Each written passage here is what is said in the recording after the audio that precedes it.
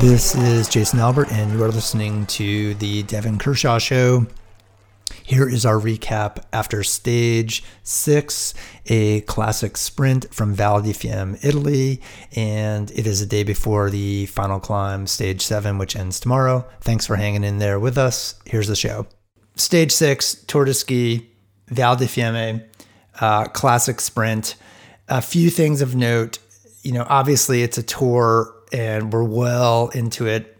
Last stage is tomorrow. So a lot of the sprinters who we might think as the go-tos, Fala, Sophie Caldwell, Stina. A bunch of those young, Stina's not there, a bunch of those other young Swedes. So it's winnowed down. I think there was roughly, say, 40 something, low 40s starting for the women. And so distance skiers really have something to play for here in a sprint. So before we get to that, and before we get to the guys sprint, why have a sprint so late in the tour? Well, you know what? I think it actually is important to have that sprint late in the tour. And the reason being is exactly the way FIS planned it. They want those bonus seconds to be that carrot to keep people in it. And, while it's only half points for the sprinters, the sprint globe can come down to the wire too. And they're trying to incentivize sprinters to stay in the tour and just drag their carcass around and make it late in the tour. And that didn't really happen so much on the women's side. Even on the men's side, actually, there's a lot of top sprinters that are missing. But I think it keeps some excitement when you have a sprint late in the tour, especially if you start looking at the overall results now. I mean, it is. Well, that's in large part because they took all the bonus seconds out of not all, but pretty much all the bonus seconds out of the entire tour from the distance races. That's a major reason why it's so tight. But if you didn't have a sprint so late, if you didn't have a sprint so late in this tour, I mean, Astrid's not 3 seconds behind with a day to go. That's not that's not happening. And then even Klæbo, who had some tougher days. If you didn't have a sprint so late, you're not having 1 second separating the guys either. So I see what people are saying when they're saying like, well, especially on the women's field right now, that's and it's been most years, let's be honest, the last few days of the Tour de Ski for the women for some reason has been very small fields. And this year's no exception. And maybe it's like 10 or 15 more than last year, but it's still not that big a field. So I see why that question would come up. But for me as a racer and ex-racer and as a fan, I think there is a lot of excitement for the armchair ski fan to be like, have something to look forward to in the sprints, because 60 bonus seconds, when they take out all the bonus seconds from the distance races, that means something. And I think that made for a kind of an exciting product today. I have to agree. I personally, I got really excited about, say, Johaug making the semifinals. I mean, that's to me is interesting to see how, why not go for it? Maybe she'll make the finals and maybe she'll score some more seconds. But I thought that was interesting. And on the guys' side, I thought that was, when it came down to the finals with those three guys up front, Ustiugov, Bolshunov, and Klæbo, I mean, it felt like a real deal sprint. Oh, totally. And you know what the other thing Val di Fiemme has going for it? If you're going to have a sprint late, it's nice that they have it in Val di Fiemme. Because those are, like I said earlier, those are the World Championship courses from 2013. Those courses are no joke. That's for real. And I think that makes also a really exciting sprint to watch. Because you saw, we're jumping around a little bit, but just think of the men. I mean, think of Usteugov's last little dig there, running up the hill. He's doing the Klæbo run now too. And those three guys were just mocking up that last climb and down into the stadium. And then that side shot of Ustiugov and Klæbo and Bolshunov double poling was just holy mama. If you're a cross-country skier in North America, watch that, burn that into your brain, and then get into the gym and start working with your coach on technique, because that's how you have to ski. That's how you have to ski if you want to win. Amazing. Yeah, it was. Yeah. It was absolutely amazing skiing. And if you want to be good, you cannot be sitting on the toilet like a lot of skiers in North America do and have their hips back and everything. If you want hips forward and what a high hip position looks like, take a good look at that. Take a good look at Klæbo. That's for real. Wow. Okay. I got that visual there. So, yeah. Okay. A couple of things about the course of note. And so 2013 is not 2020, right? I mean, it's a Oh, it's 7 years ago. Yeah, it's a now. long time ago. Time goes fast. Totally. So a couple of things about the course for me, again, was the final hill before that descent, that long descent, which I'll get to in a second, into the final straight. So the hill climbs up and then it cuts left super sharp. You know what I'm talking about? Yeah. Yeah, so totally. There seemed to be like V-boards that constricted it even further. I don't know if you noticed that. Yeah, no, I noticed that. And they've done that before in the past. And I think, they just don't want a whole bunch of the collisions and like, because all the athletes are going to try and cut as much as they can. You know what I mean? Yeah. Like cutting it so close. So they're really trying to take that away. I mean, especially right where you're describing it. So, but I agree. It looks kind of strange till you start skiing it and then skiing it in traffic. And you're like, oof, it's actually kind of good they're doing that.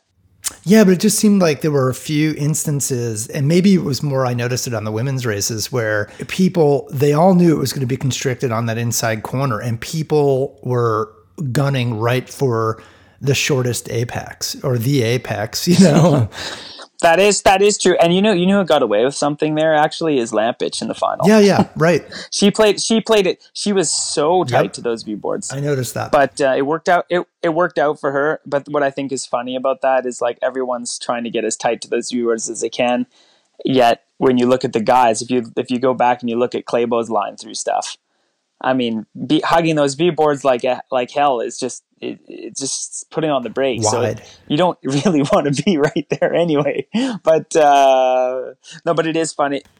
Yeah, that's exactly sort of my point. It almost looked like you were running yourself into a spot where you were going to have to hit the brakes. And if I recall, I'd have to go back and watch. Like I think Klæbo goes out wide there, but I forget. Yeah, he does. He goes out wide.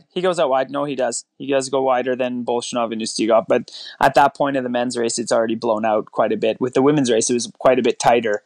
And Lampic got a little lucky, I feel, because she was really tight to those V-boards and somehow got herself out of there. But yeah, no, I agree. The other piece about the course that was interesting to me is just that very long sort of drawn out descent where there's a little bit of a double pole hill. You can kind of do some double pole action before you descend into the final straight, but it's a real, to me, a very stretched out descent, which seemed to play favorites in a good way, I suppose, for people who just had great skis that were running.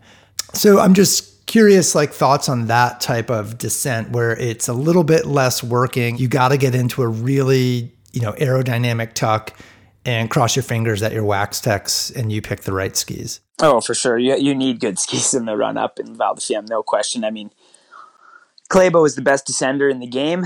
And if you go back and you really study his line there and how he carries his speed over those climbs and carries that speed, he had a great line, but there's absolutely no question here. Like Klæbo had the best skis in the field as well. So, and that was on display. And then also Astrid's skis again today were very good. And you know who else's skis were very good today? Jessie Diggins. Jessie had amazing skis, although Jessie, a little bit like Klæbo is in the men's field, Jessie is a great descender in the women's field, like the best descender in the women's field, really. So she had a great downhill as well. She has a great tuck. So, you have to take both those things in combination. But I agree with such a long descent like that. Like skis play a major factor. But at the same time, what I think is kind of cool, Lampic's skis were fine. They were fine. But they weren't like, they didn't knock my socks off. They weren't like, wow, look at the skis on Lampic. And yet her double poling, there is still enough room that she comes out behind Astrid, who had better skis, and Diggins, who had better skis. And she didn't come out behind Diggins, but Diggins' skis were better. And yet Lampic just puts together a phenomenal last 150 meters of double poling and wins without, I won't say uncontested, but no lunge or anything. I mean, it was a clear win. So I think there's room in Val di Fiemme. I guess that's what I'm trying to say. As long as you have skis that are in the game, if you're strong enough in your double pole, like there is room to make it rain. But I agree. It is definitely, man, it favors fast skis. Val di Fiemme favors fast skis compared to a lot of other stadiums. That's no question. Yeah, and I don't know if that's necessarily a bad thing, but it just manifests really acutely there, you know? No, but it is. Yeah, for sure. For sure. And especially the way they film it. I mean, it's really on display. I agree with you. It's really on display that you need really, really good skis. And some of those girls I mentioned had really good skis, and some other people maybe didn't have as great as skis. But also, I think you get fooled a little bit with the lines through that downhill. It's so high speed that if you're not a great descender, if you're not able to hold the line you want, you're actually taking a lot of air, and you can lose quite a few kilometers per hour down that hill by taking that corner poorly, and then also being a little unstable when you get into the tracks over that little bump, over that little tunnel there that they made. That's a new addition compared to like way back 10 years ago. That wasn't there. Then it was even longer and flatter. So they're but it's I agree with you. It was definitely a little different than some other ones, but I do like that it's long enough that if you are the stronger double polar, you don't need the absolute best skis in the field if you're really on point with your double poling.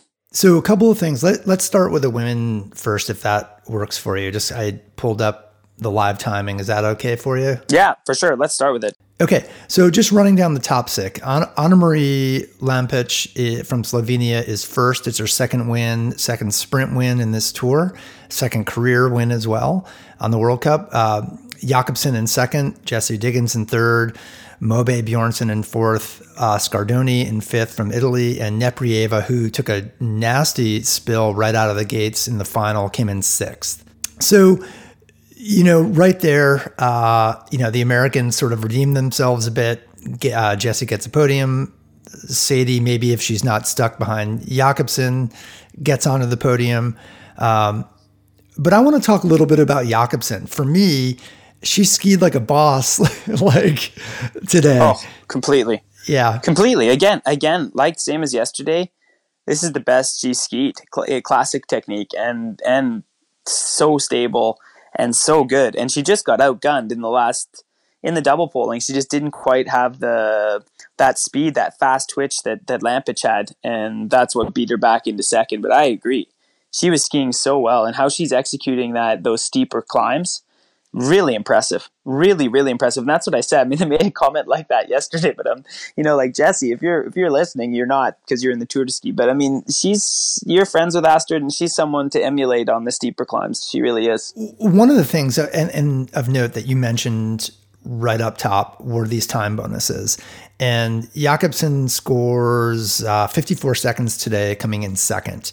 And Therese Johaug advances into the semifinals, comes in, I think, 11th overall. No, she is. She was 11th. Yeah. Yep, she's 11th overall, and she scores, here's my overall. She gains 24 seconds. So when you do all the math, and we won't go into all the math, but when you do the math, she's only 3 seconds ahead of Jacobsen going into tomorrow. And we know how you feel about tomorrow, but I wouldn't have put money on Jacobsen being right in there a week ago. No, absolutely not. And I wouldn't have either. I mean, Astrid's having a phenomenal Tour de Ski. And I think it really says something, actually, the way Astrid's delivered on this Tour de Ski, because, it pays to be stable. And Astrid has been stable. 5th, 6th, 7th, right up there, but nothing too crazy. And then she gets to Val di Fiemme and bang, 1-2. And now look at her. She's 3 seconds from the win in the Tour de Ski, going into the last stage. Whereas if you take someone like Jessie, who's had a couple great races in this Tour de Ski, like today was, a classic sprint, Jessie Diggins, especially how she's been classic skiing lately. Her classic skiing has been not pretty lately, and then now today wins the prologue and comes third, has a phenomenal day. But you know what? In these tour formats, as beautiful a performance as it was today, it would have been better if Jessie could have just hung out the same as Astrid between 5th and 7th in all of the individual races, and she would have been better positioned going into that last day. And we all know how much of a fighter Jessie is. If she was in position on that last day, especially in this mass start format that they're trying tomorrow, she would have been definitely a podium. I had her as a podium favorite in the end. And instead, it just shows again that you can't have bad days in the Tour if you want to be there in the overall. And the way Astrid has skied this Tour de Ski, it's textbook, really. It really is. hiding in there right up near the front, but nothing too crazy. And then the last weekend you come out all guns a-blazing and you're skiing complete, like you said, like a total boss, and then set yourself up 3 seconds behind Therese up the last climb. At the end of the day, like I said, you're not going to, who cares? I mean, Therese is going to win easy, but it made for a great tour de ski. And now actually Astrid has a chance. She has a good chance to stay top three. I mean, she's in really good. Well, she's in really good shape. I mean, she's been, like you said, she's been skiing so well. We've only seen her in classic though, so it's hard to know how that's going to translate into such a special course or race like tomorrow. It's a bit silly. I mean, let's be honest. Alpe Cermis is a sideshow, but Astrid hasn't, surprisingly enough, hasn't been horrendously bad up the climb. It's just too bad because Heidi is traditionally very, very fast up the climb. Therese is the absolute patron. I mean, she's amazing. And I think she has like 7 wins or something up the climb. And it's never close. And Ebba Andersson also, although she might have left herself a little too much work to do. She's 107 back, and I think that might just be a little too much. But, Astrid, it's a mass start. She's confident. She's skiing well. I mean, she has a chance for the podium. I haven't mentioned Ingveld, but Ingveld had a good climb last year. But in the years prior, she has also struggled up the climb. So it's so exciting. Like, you take the bonus seconds out, and while that frustrates the likes of Therese Johaug, for us sitting at home watching, it makes for a really tight race. So it'll be exciting to see tomorrow how this ends. Yeah, what do Østberg is, not so much an outlier right there. I mean, it's like Johaug, Jacobsen, Neprieva, Østberg, Vang, top 5, all within 47 seconds. And Østberg is 23 seconds back in 4th. Well, I was just going to say gap up to Neprieva, but it's a mass start, right? No, exactly. So where do you think maybe, if you're in her brain right now thinking like, where do I find those 23 seconds the past week? Where did things go awry? I mean, I think it's so hard to say with Ingveld because she hadn't raced all year. So I think Ingveld's had just a phenomenal race in general. I think she had some really bad luck in that classic race, breaking her pole at an inopportune time. But at the end of the day, how many seconds did she lose there? Not that many, right? But sprinting, I mean, I think. In fact, she may have gained seconds. That's true. If you look at Ingveld, where it all went wrong was the sprint in Linseheide. It's a Tour de Ski sprint. She's been second in the She's been second in the Olympics in a skate sprint. The Linseheide course has been kind to her in the past, also in sprinting, not just in distance. And she doesn't even qualify in the women's field in a Tour. Yeah, I'm looking at that right now. 32nd. Yeah, in a Tour de Ski. I mean, that's where if she doesn't climb onto the Tour de Ski podium, she can look back and say, well, you know what? Maybe not having raced, not being allowed to race till the Tour de Ski, that cost me a Tour podium because I just wasn't sharp enough for that first sprint. Because everything else, she skied phenomenally well. So, but that could be something that might come back to haunt her. I'm really curious because tomorrow, if Ingveld can race with some patience, it's a mass start. If she could just hang with the group that she's with, which hopefully is everybody except Therese, and wait till after the last steep pitch out on that Alpe Cermis. So you have all these switchbacks, and the steep pitches are so steep, they're over 30%, some are like 36%. You're not passing anybody on those. And then through the switchbacks, through the Alpine gates, it's so narrow, you're double poling through there essentially. You can't pass anybody there. So really the best strategy is to do absolutely no work down to the hill. The first part of the hill is very wide open, but it's a really dangerous 800 meters or a kilometer because it's so wide and not that steep. It's fairly gradual. But I mean, if you try and do stupid passes there and get flooded with lactate, like then you hit a wall of 28% grade. You're done. There's your race. It's over. You're hobbling to the finish. So you don't want to do that. And if Ingveld could really be patient and just wait to that last 800, 900 meters of the race, after the last steep pitch, there's 3 big walls out there. And once those walls are over, if you could just wait till then, she could get a podium if she solves the climb properly. Same with Astrid, actually. But if you just go too fast too soon, and get stiff, I mean, of course, it's like anything. It's like doing anything up a steep mountain. I mean, if you go too fast too early and your legs turn to concrete, guess what? It's going to be a miserable journey to the top of that hill.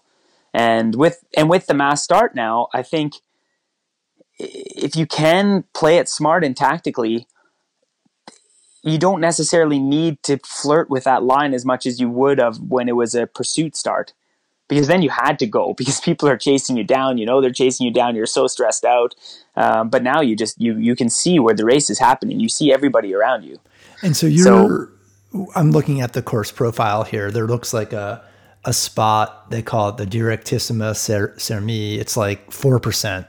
And it looks to be like the last, I can't read the font's too small, but the last kilometer, last 800 meters. Is that the portion you're talking about? Yes, that's the portion I'm talking about, because if people are stiff there and you're not, you can put 20 seconds on people easy there, like easily, Well, yep. Because you just look at what happened in the classic race. We're jumping around a bit, but for the men, and Ustiugov put 10 seconds on the field in the last, 1K?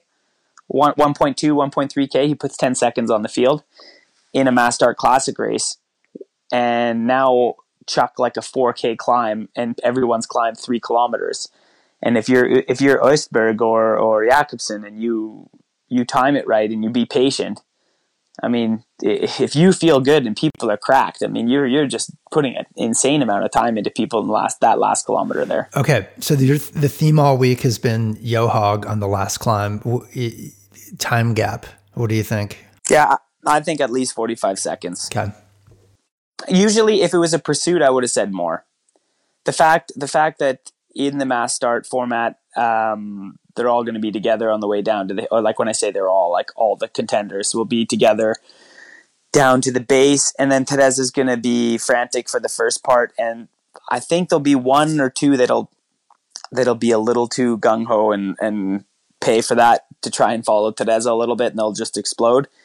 But for the most part, I think Therese will get a gap after that first steep pitch. Once she hits those first switchbacks, she'll be alone, and then from there, she'll grow her lead a little bit. But I don't think we're going to see a day where Therese is going to be over a minute ahead of the second fastest time, and that's going to be a mass start, right? It is a mass start, so I don't think she'll win the stage by over a minute, but 45 seconds I think is more than I think, to be honest, I think that's conservative because she's so much better. I mean, it's just very rare that you have such a special stage like the Alpe Cermis, and then with Therese's track record up that hill, I mean, you don't win however many stages she's won there, but you don't win that race so many times and show up and be bad. Right. Okay. Yep. But the guys top 6 in the sprint today: Klæbo in first, Ustiugov in second, Bolshunov, who came in with the yellow leader's jersey for the overall tour, in third, Goldberg in fourth. I always mispronounce Gleb's last name. Want to do that for me? Retivic. There you go, Retivic. And yeah, why don't you do the last Russian as well? Yeah, Melashenko. And you know what? You know what's weird? We really shouldn't be mentioning that name in a classic sprint. So it's fair to mess that up. Like, what is Melashenko doing in the final of a classic sprint? Well, I thought that was what super would be your? weird. Is it just go back to the fact that it's Tour de Ski? I have no idea. I think, yes, you go back to the fact that it's Tour de Ski. And the Russians had amazing skis today as well. But that was a surprise to me. I mean, Gleb being in the final, Gleb is an amazing sprinter. Ustiugov, Bolshunov, they're beasts. Paul Goldberg, I mean, he finished the same position in Pyeongchang in the classic sprint. He was fourth in the Olympics, fourth today. Klæbo, of course, he's going to win a classic sprint like we've been talking about all week. And Bolshunov and Ustiugov, I mean, they've had just such a phenomenal tour, so I'm not surprised to see them up there. But Melashenko, I don't know, man. That was weird. So but you know what? People could say the same, like not us because we're North American, but maybe some people in Europe would say the same thing seeing Jesse Diggins in third in the classic sprint, right? Like, so Melashenko had a phenomenal day to make the final. But I thought the men's final was also really exciting. I mean, look at how offensive Ustiugov is the last few stages, hey? Yeah, I thought it was great. He is so offensive. And I think it is really cool to see. I thought it was really cool, that side shot, to see Klæbo, Bolshunov, and Ustiugov going up that last climb, all running like that. And I mean, you don't have to go back that long. I mean, like you said, it is fairly long now. But when Kulikov won the World Championship on that exact same course in 2013. I mean, just go back and look at that side shot of those guys sprinting for the way Alex was in there, Petter, and Kutikov, who ended up winning. And look at how they're doing that last hill now. I mean, it's like you're watching something on fast forward, and it's almost like, how are these guys getting kicked? And they're getting kicked because they're such high position with their hips that they are running. It's they are running. But that is hard to do. Ahead. Like go out there, even on like a blue extra day, and go out there and try and run with your skis pretty much parallel up a hill. That is hard to do. That is really hard to do. And get trust your wax enough to smash down like that and not slip. And well, I want to break down a little bit of the technique of the running, because what I was seeing, and I know the exact shot you're talking about, that side profile with all those three beasts running up that last hill, and you're getting that side view.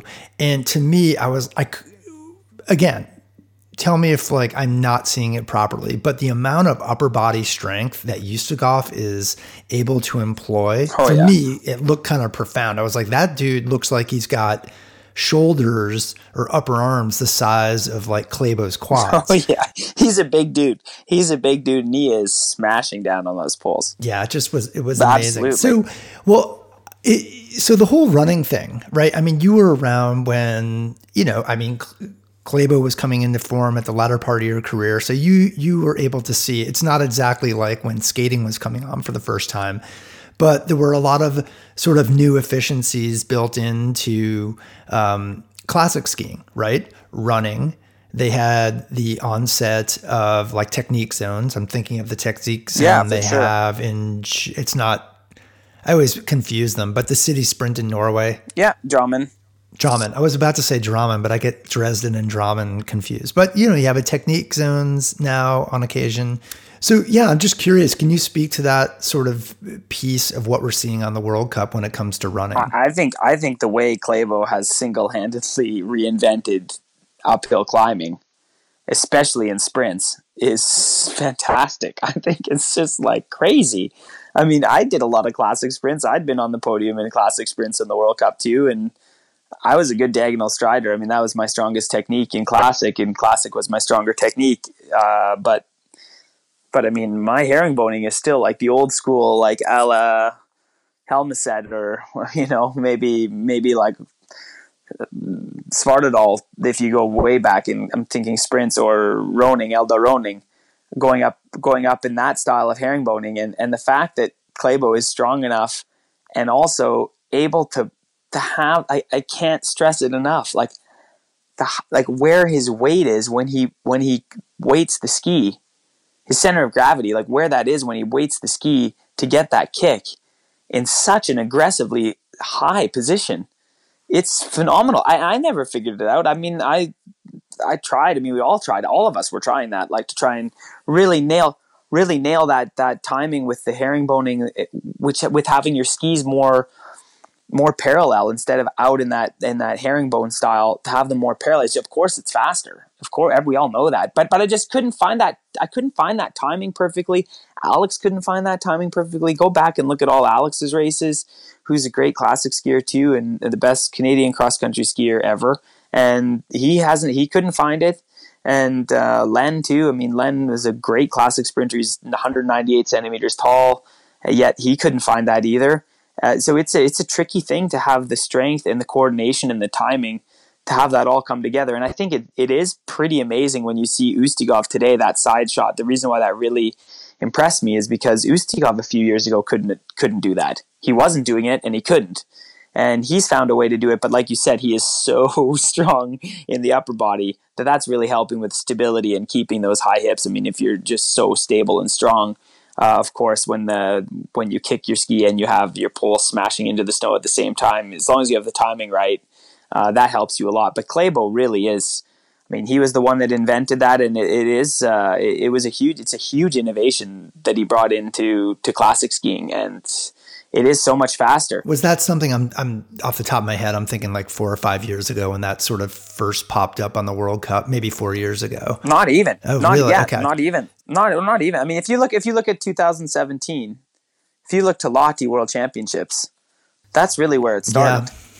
So that's not that long ago. That's 3 years ago. 3-4 years ago. Well, I'm thinking about when the parody came out of his video of what's that parody of the running movie where the guy runs all over the country? Forrest Gump, yeah. Yeah, Forrest Gump. And I'm thinking like that must have been 4 or 5 years ago, but things age faster now. So, but is that something like, say it's 2017 and I think, Justin was probably still the head coach back then. Yeah. So like that summer, people are like, okay, guys, we got to figure out how to do this. Well, actually, we had a lot of discussions to say, like, is it even faster? Because Klæbo employs that running on some pretty gradual uphills as well. It's not just the steep hills. Klæbo will do that on a little gradual, more gradual climb too. Yeah. So there's a lot of discussion, like, is it faster? Or like, okay, it works for Klæbo.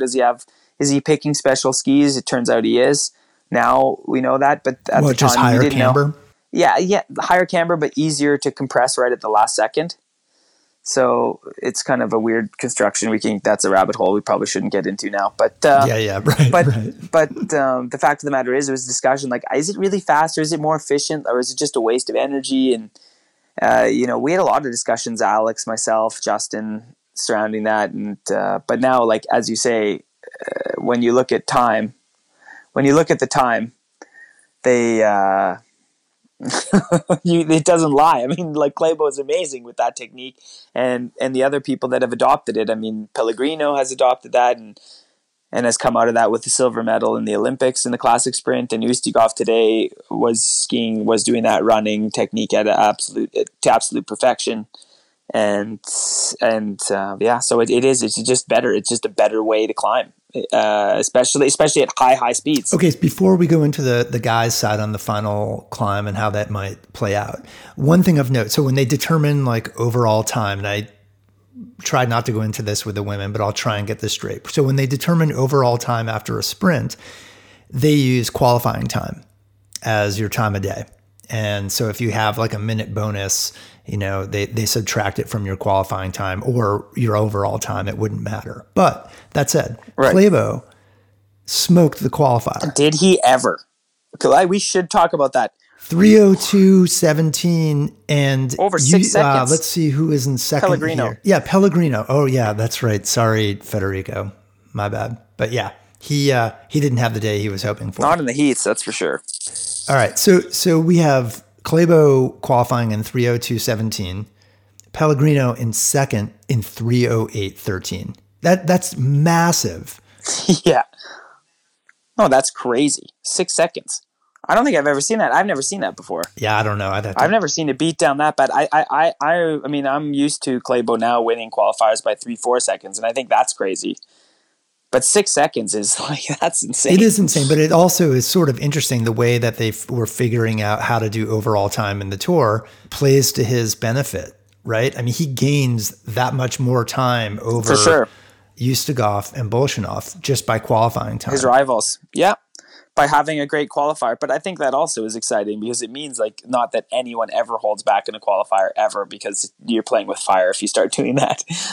No one wants to get knocked out because they tried to be cute and save a bit in a qualifier. Nobody does that. But at the same time, it does play, like you said, it plays hugely into Klæbo's favor because that's 6 seconds he gets to take on. So when he gets a minute on the field, or not on the field, but the minute time bonus, he's really getting a minute 6.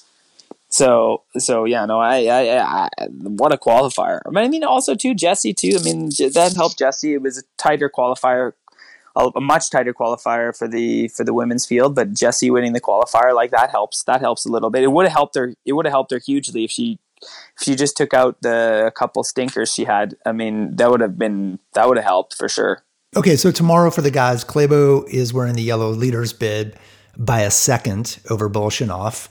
Yeah. Ustiugov sits at 15 seconds back in the overall. And Goldberg is 1:53, a minute 53 back. So I'm going to kind of take him out of the equation unless... No, he's done. He's done. He can't skate his way out of a paper bag up that thing. So that, yeah. But our newfound skating friend, Ivo Niskanen, is in fifth at 1:59. So he might have a day. You never know. Yeah. Probably not. Yeah, I don't think Niskanen will have a day either. I think you have to look more to like shoot. Yeah, he's back there in sixth. Yeah, 201. Yeah, but Yeah, but Schude move up. Schude will move up. I don't think he'll move up to the podium, but he'll be fourth. I mean, Schude is really good on that climb, and he also has a good track record on it.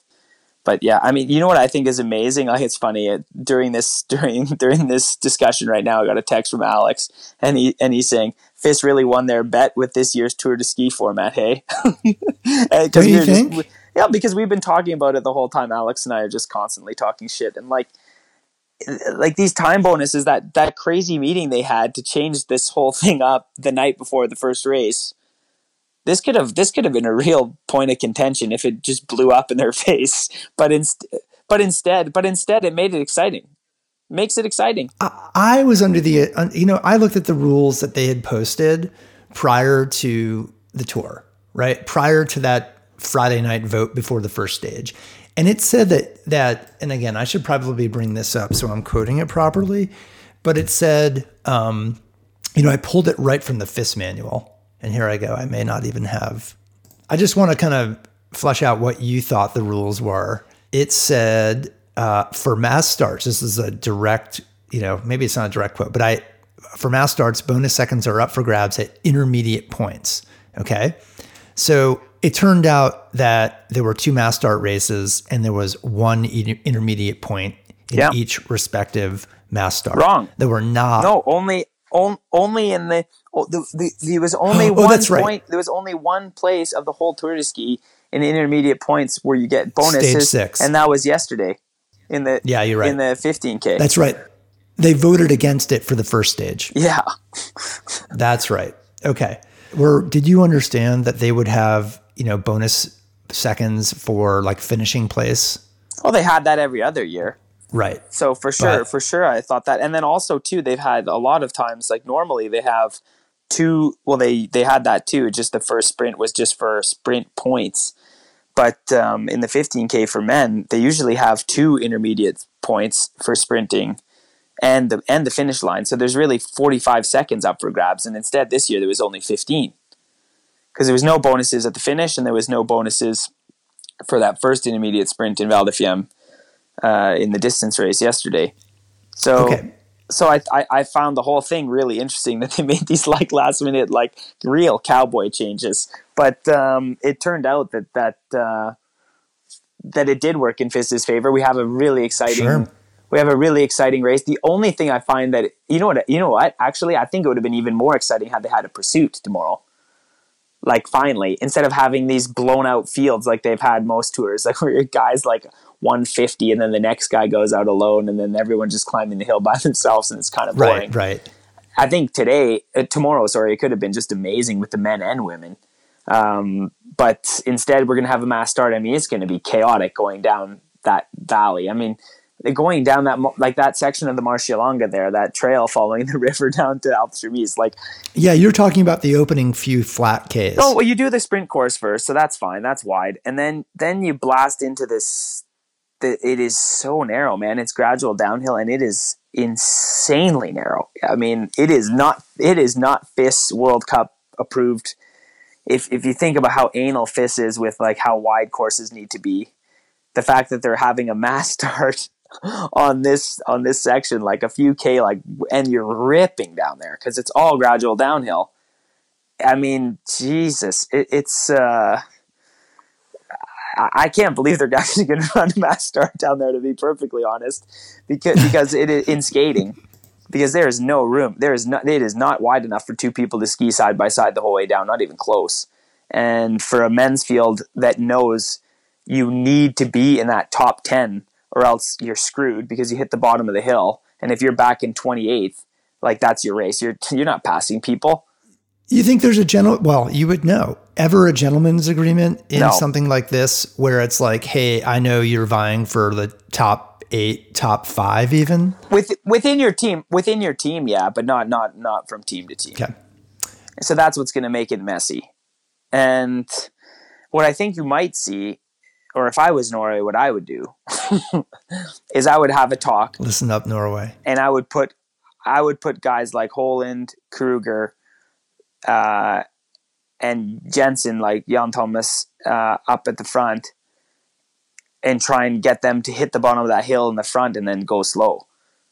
once you hit the hill to try and keep the Russians from like attacking. Because if Klæbo wants to win this Tour de Ski, he needs to have that opening K and a half of that 4K climb pretty easy. Right. And it's so goddamn narrow that if you had 3-4 guys from your team on the front just clogging it up, like, you're not getting around them. As long as you can have 3 guys or 4 guys from one country at the front hitting that first steep pitch of Alpe Cermis, then that is a huge advantage for Klæbo. So look to that. It'll be really interesting to see if Norway does that tomorrow, because if I was Norway, I would definitely be discussing that this evening. Who's your pick for tomorrow in the guys' side? That's the thing. I mean, you'd think Bolshunov, but I mean, Ustiugov has been so good. And, you know, even though Ustiugov has had some real stinkers up that hill, last year he was strong up the climb. And he looks to be, I mean, the last 2 days, I think Ustiugov has been incredibly strong. But, you know, I think it really comes down to this mass start format and like how chaotic, it's not how chaotic, it's going to be ridiculous. It's going to be ridiculous down the hill, down the valley to the Alpe Cermis. Like, you'll see. Yeah. Well, just wait and see. No, I can envision. And yeah, it's super narrow. And so that plays into Klæbo's hand hugely. I'm really curious, like, can Klæbo climb that thing? Like, with those 2 Russian beasts? Like, can he really match that pace? And that's why I think a team tactic could really benefit Klæbo. Really. Because if it was a pursuit, Klæbo doesn't win. I think the mass start plays to Klæbo's hand hugely. Because if it's a pursuit, like, there's just no way. Because, yeah. But he'll have a lot of people breaking the wind for him on the way down, and he won't poke his nose to the wind at all. And really, he just has to beat those 2 guys. He has to just beat Bolshunov in the sprint finish. He just has to stay with Bolshunov. And I mean, that's a tall order. But Ustiugov is a real question mark for me, because like, if Ustiugov really just beast modes, I mean, he could win the Tour, but I think Norway's going to try and clog up the front. I really do. And I think it's going to take a lot of the teeth out of the Alpe Cermis compared to the years you've seen it before. Because you can't pass. You cannot pass, man, when you hit that hill. You can pass the first 800 meters of the climb and the last 800 meters of the climb, but the real meat and potatoes, like those steep sections and all those gates, those switchbacking gates between the steep sections, like, you're not passing. No one's passing anybody. So, I mean, it's I can't. I guess I just totally danced around your question. I'm not. No, you didn't. I don't know. It depends on what happened. I mean, it's fair. That's totally fair. No, but I mean, I would like to think Klæbo has a chance to win, but I have a hard time betting against Bolshunov and Ustiugov because they've looked so strong this Tour. So. Okay, so here's last question, just to kind of get your thoughts on this, and this is more sort of. A little bit of politics, a little bit of theater, TV ratings. This last climb, a lot of people would say, it's super hokey. It's not reflective of like actual real cross-country skiing aptitude. And it favors, and I'm getting to it to one of a reader's question, sort of it favors body type. It favors smaller, more diminutive, skiers, in particular on the women's side. And the men. And the men, sure. And the men. I mean, Klæbo, to me, honestly, someone texted me this morning. They're like, boy, Klæbo looks really scary thin. And I was like, yeah, I've been thinking that the whole time. I was like, wow, he looks thin to me. And again, I don't know about, his body metrics, but he looks lean. Does a stage like this adversely promote, athletes pushing the body weight equation to the side that might be unhealthy so that they are potentially have better aptitude on a climb like this? And it's just a one-off. Yeah, it's really a climb that's one-off per year. Exactly, and that's why I think you've answered your question by just saying that. It is a sideshow and it's a one-off. No athlete in their right mind takes a risk. No athlete like sacrifices that mass start in Linseheide and the sprints and the normal races so that they can go 10 seconds faster up a ridiculous event, So yeah, I don't think so. Not at all, because the tour climb is just such a special beast. Two, I agree. If I was an athlete, I'd be right up there with you. Be like, this is dumb, because I sucked at the tour climb and I thought it was lame, and everyone's coach skating up it and makes us look like idiots.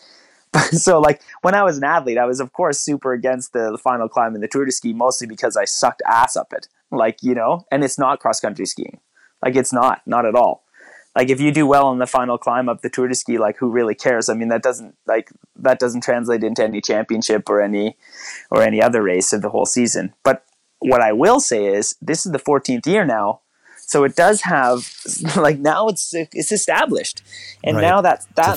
now that sideshow has become a thing, and you know, we in bike racing, you have guys that are quite thin that are climbing really fast on the road bikes up Alpe d'Huez and Ventoux and the Stelvio, for example, in the Giro, and that's just part of the race. That's just one part of the race.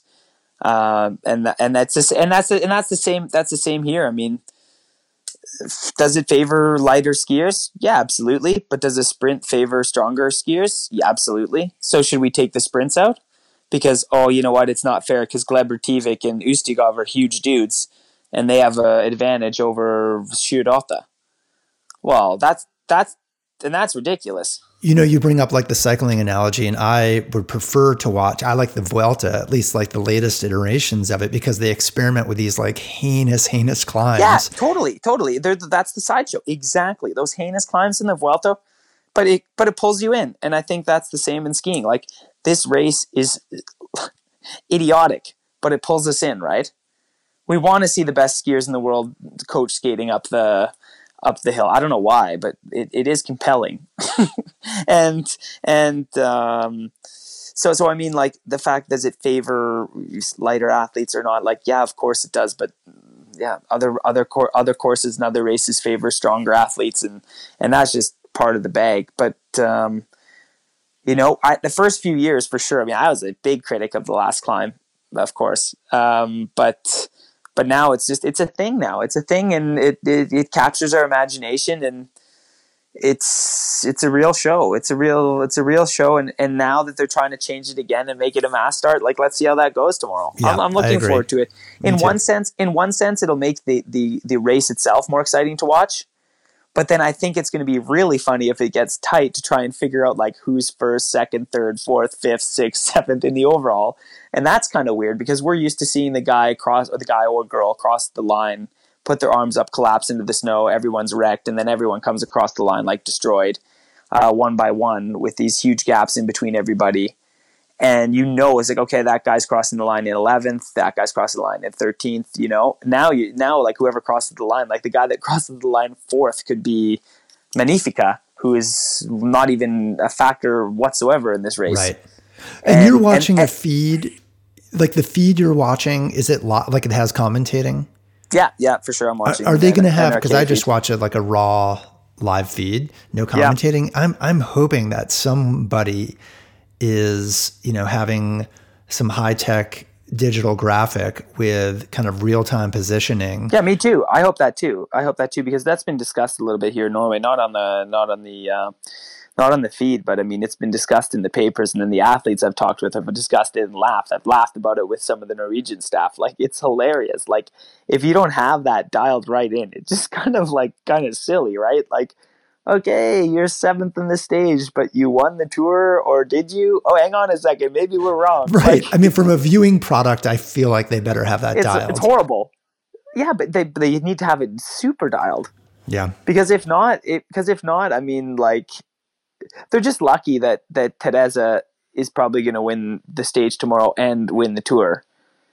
But like Klæbo, Ustiugov, and Bolshunov, I mean, like, there's a chance they could finish 50 seconds down. There is a chance that there's some guys that demo them, and that'll be hilarious to me. Because like, say Schud wins the stage by substantially. Kruger, you know, Kruger's really good on the climb. Like maybe Kruger and Schud have a great day, and Magnifica, who's had a horrendous season, he's been good on the climb as well in the past. Say those three guys just like kind of ski away a little bit, and that's the race. But then if you're the director trying to film this stuff, I mean, what do you follow? Magnifica and Schür and Kruger going up the road, like up the hill, like who in one sense, like, yeah, that's the race, but in the other sense, like, who cares? Don't film those guys. I want to see the Bolshunov, Ustiugov, Klæbo show. But then, like, think of how ridiculous that sounds. You know what I mean? It's like, hey, we're going to go film the guys in 10th, you know, because that's the real competition. So let's see how this works tomorrow. Because, yeah, but I think it's going to be tough. I don't think it's going to be so easy. I mean, No, I agree. So FIS has given themselves a little bit of a challenge, or at least not FIS, but the production company has got a challenge on their hands tomorrow. Last question before we go, and it's pretty easy to look these times up. But if you look at historical splits up the final climb, would your wife take you? Would she have taken you? Oh, probably. I mean, Kristen's won the final climb, so probably. Okay. Yeah, like, that's proud. Like, I suck up that hill. I think at my best, and I don't even know if I want to quote this because I could be wrong. I mean, I finished 4th in the Tour de Ski once, 7th, but I think my best ever Tour de Ski final climb, I was maybe 12th or 16th. I don't know if I was 12th or 16th, but that was like my best ever. That's like me in my fittest. That's a season that I podiumed like 5 or 6 times in the World Cup. That season, like, and up the hill, like that was like me at my absolute best, and that's getting obliterated, just obliterated. Like, but I'm coach skating up that thing like a hacker, like I'm just hacking my way up it. Like, oh man, I've had stinkers up there, man. Like I've been like, oh, I hate that climb. Yeah, it's rough. So, like, yeah, it favors my wife and it favors Kristen and it favors... Sorry, my wife is Kristen. That's all right. So. No, it favors Therese and it favors some athletes like Kristen or Schür or Kruger or... like Liz Steven has been really strong in the past. Like Ivan, although he's like barrel chested, a big guy. I mean, Ivan has traditionally that's been his race. I mean, he has no other podiums in the World Cup at all, except for the final climb. So he was a real like final climb specialist if you really look through his career. So that's I mean, there's just some guys and girls that are really good at it, and just so happens that one of those girls is racing tomorrow and she's racing for the Tour de Ski win. So that Therese Johaug's going to sleep well tonight. Okay, thanks for your time. Yep, thank you. Ciao. Thanks for listening, and if you have any questions, please send them to info@fasterscooter.com or devin@fasterscooter.com.